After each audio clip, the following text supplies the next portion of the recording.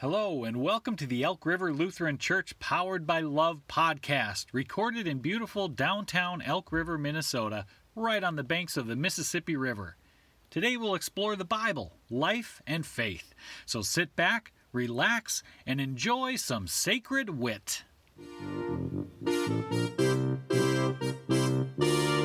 To be powered by love is a spiritual thing, more than a feeling. To be powered by love. Don't take money, don't take fame, don't take no credit card to ride this train. It's strong and sudden, it's cruel sometimes, but it might just save your life.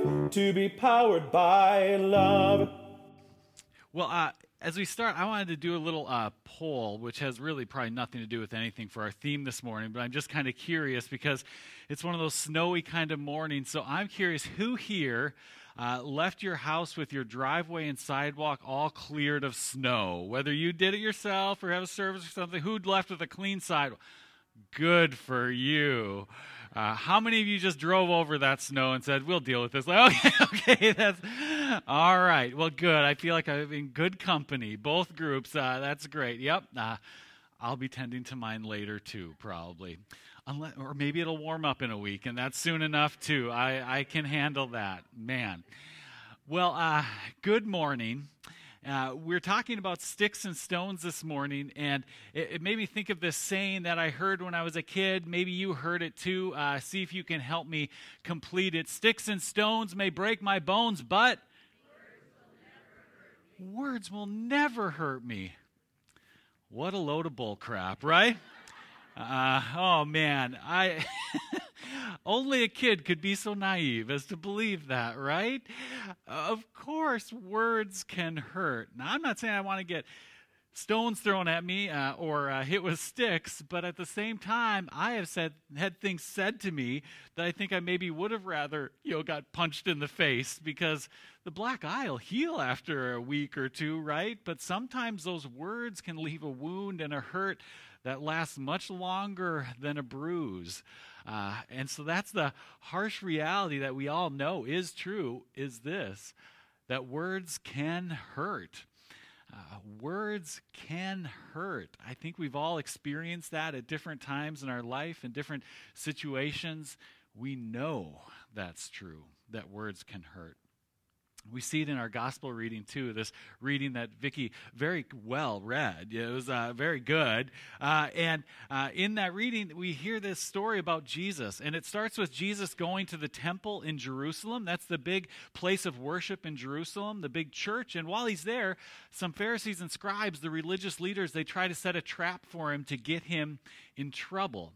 We just heard the story, but I'll highlight a couple points of it and go into a little more depth with him, because while he's there teaching and talking to his disciples, they bring to him this woman and they say, "Teacher, this woman was caught in the very act of adultery.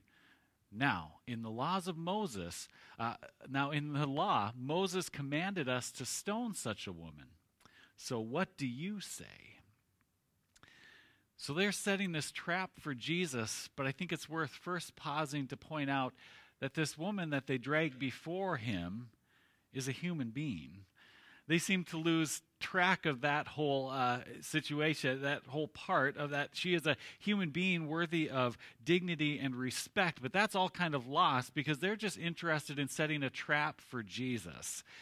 And they actually set a pretty good trap for him by bringing before him this situation. Because here's what Jesus knew about what was going on there. Here's what those scribes and Pharisees knew that maybe we don't all know, and that is that the laws of Moses really did say this, that they're not wrong. The Old Testament laws say that if someone's caught in adultery, the punishment can be execution or death, the death penalty. Pretty harsh. But what Jesus would have also known, what those scribes and Pharisees also knew, was that the nation of Israel was living under Roman occupation at the time. And so the Romans' laws reigned supreme. And the Romans said that no one else, no religious leaders or anyone, could condemn someone to death. Only the Roman governors could do that, or the Roman government officials themselves. So if you think to the life of Jesus and the Passion story that we'll be reading just a few weeks on Good Friday, remember Jesus goes on trial first before Pilate, the Roman governor, who says, I don't find him guilty of anything. Send him to Caiaphas, the Jewish leader, the religious leader. And the religious leader is putting him on trial, but then everyone says, we want him crucified, crucify him. And so what does Caiaphas, the religious leader, do? He says, you have to send him back to Pilate because I can't do that. I can't condemn someone to death. So he goes back to Pilate, and finally they wear Pilate down, and Pilate's the one who gives him the death sentence, that yes, he'll be crucified. That's what's going on in this story too, where these religious leaders, they know that Jesus or no one can give someone the death penalty except for the Romans. So the trap is laid. Jesus is either going to have to turn away from Jewish law and tradition, or he's going to be breaking Roman law and tradition. And so either way, he's kind of caught and he's in trouble. And all along, there's this woman just standing there, listening to it all, watching it all. Words can hurt. And she just had to sit there and be a pawn in their little trap. But then did you catch what Jesus does? Something kind of interesting. He just bends down and starts writing in the dirt. Anyone know what he wrote? No one knows what he wrote. I'd be very amazed if any of us did, because biblical scholars have puzzled over this for centuries, thinking like, well, that's a funny little detail that's included in there, and we have no idea what he was actually writing in the dirt, just on the ground there. But what we do know is what Jesus did do is kind of take a really tense situation where they come in with these accusations against this woman, asking for a death sentence just immediately like that. And what he does is pause. He takes some time and says he's writing something on the ground, whatever it is that he's writing, but what he's definitely doing is pausing for a little bit. A little chance for everyone to catch their breath, and a little chance for everyone who's there, including those scribes and Pharisees, to probably think a little bit more about what is really going on in this situation, and is there a little more going on? Because here's what else Jesus would have known, and what those scribes and Pharisees would have known, which is that law of Moses that said, what should be done? It says that she should be stoned. Didn't just say that she should be stoned.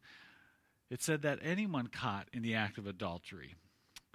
Takes two to tango, as we say. And so how is it that they're bringing just this one woman in? What happened to the other party involved in that adultery? With a little bit of time, those questions would have started swirling too, because that's what the law said, is actually there should be a couple of people guilty here. Why is there just one? Some biblical scholars have actually kind of hypothesized that actually maybe it was the scribes and Pharisees and one of their own that was the other party, that was a part of the trap they set, that they got one of their own to go and seduce this woman, or more likely kind of force themselves upon her, only to be caught so that they could let him run off and escape and bring her before Jesus to set this trap. We don't know if that's actually what happened, but some have kind of wondered that. And it sure seems that as Jesus is bending down and writing, the tension is kind of building a little bit as people start thinking, like, what could all be going on here? There's some parts missing to this story. And then finally, Jesus stands up and has just a short answer to their question, what should we do with her? And he says, let anyone among you who is without sin be the first to throw a stone at her. And just like that, he's wiggled out of the trap, right? Just like that, he's not taking the side of the Jewish law or the Roman law. He's taking the side of mercy and forgiveness and love, something totally different that calls out their hypocrisy, that calls out the fact that maybe they were a little bit in the wrong in this situation in some shape or form too. He just says, let anyone among you who is without sin be the first to throw a stone at her. A convicting teaching for those people in that room, and it can be a convicting teaching for us as well, as we think about how we judge people. Ultimately, one by one, everyone in the room then leaves. Those scribes and the Pharisees, they all leave realizing that actually the trap they set for him was turned around on them, and now they're kind of stuck, so they would rather just leave and not be involved. And so finally, everyone's gone, and Jesus says, "Woman, where are they? Has no one condemned you?" She said, "No one, sir." And Jesus said, "Neither do I condemn you. Go your way. From now on, do not sin again." Words can hurt. But what we learn here is that words can also heal. Jesus uses this situation where words have done some pain and caused some hurt and uses these words to heal. All of us can speak words of cruelty and judgment, can't we? All of us are capable of speaking words of cruelty and judgment, but we're also capable of speaking words of healing, words of love and forgiveness, words of reconciliation. Unfortunately, we are all capable of those words of judgment and cruelty, and too often we fall into that. But the good news is that God's word of healing and love and forgiveness is every bit as much for us as it was for the people in this story all those years ago. That God's word of healing and love and forgiveness is for us. Jesus calls us to use our words for healing, not hurt. Jesus calls us to remember that we are the embodiment of the Spirit of God, the embodiment of love and forgiveness, called to live and to put that into action. Jesus closes his teaching by saying this. He says, "I am the light of the world. Whoever follows me will never walk in darkness, but will have the light of life." Words can hurt, but words can also heal. This world is a brighter, better place when we use our words for healing, and when we let God's words of healing, love, and forgiveness permeate our lives as well. Thanks be to God. Amen. Well, thanks for joining us. You can find more information about Elk River Lutheran Church at our website, elkriverlutheran.org. And if you'd like to give to support this podcast and the other ministries of the church, just click that Give button at the top of the homepage. Thanks again, and have a great week.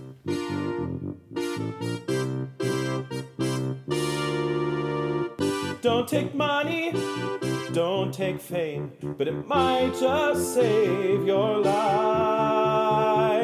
To be powered by love.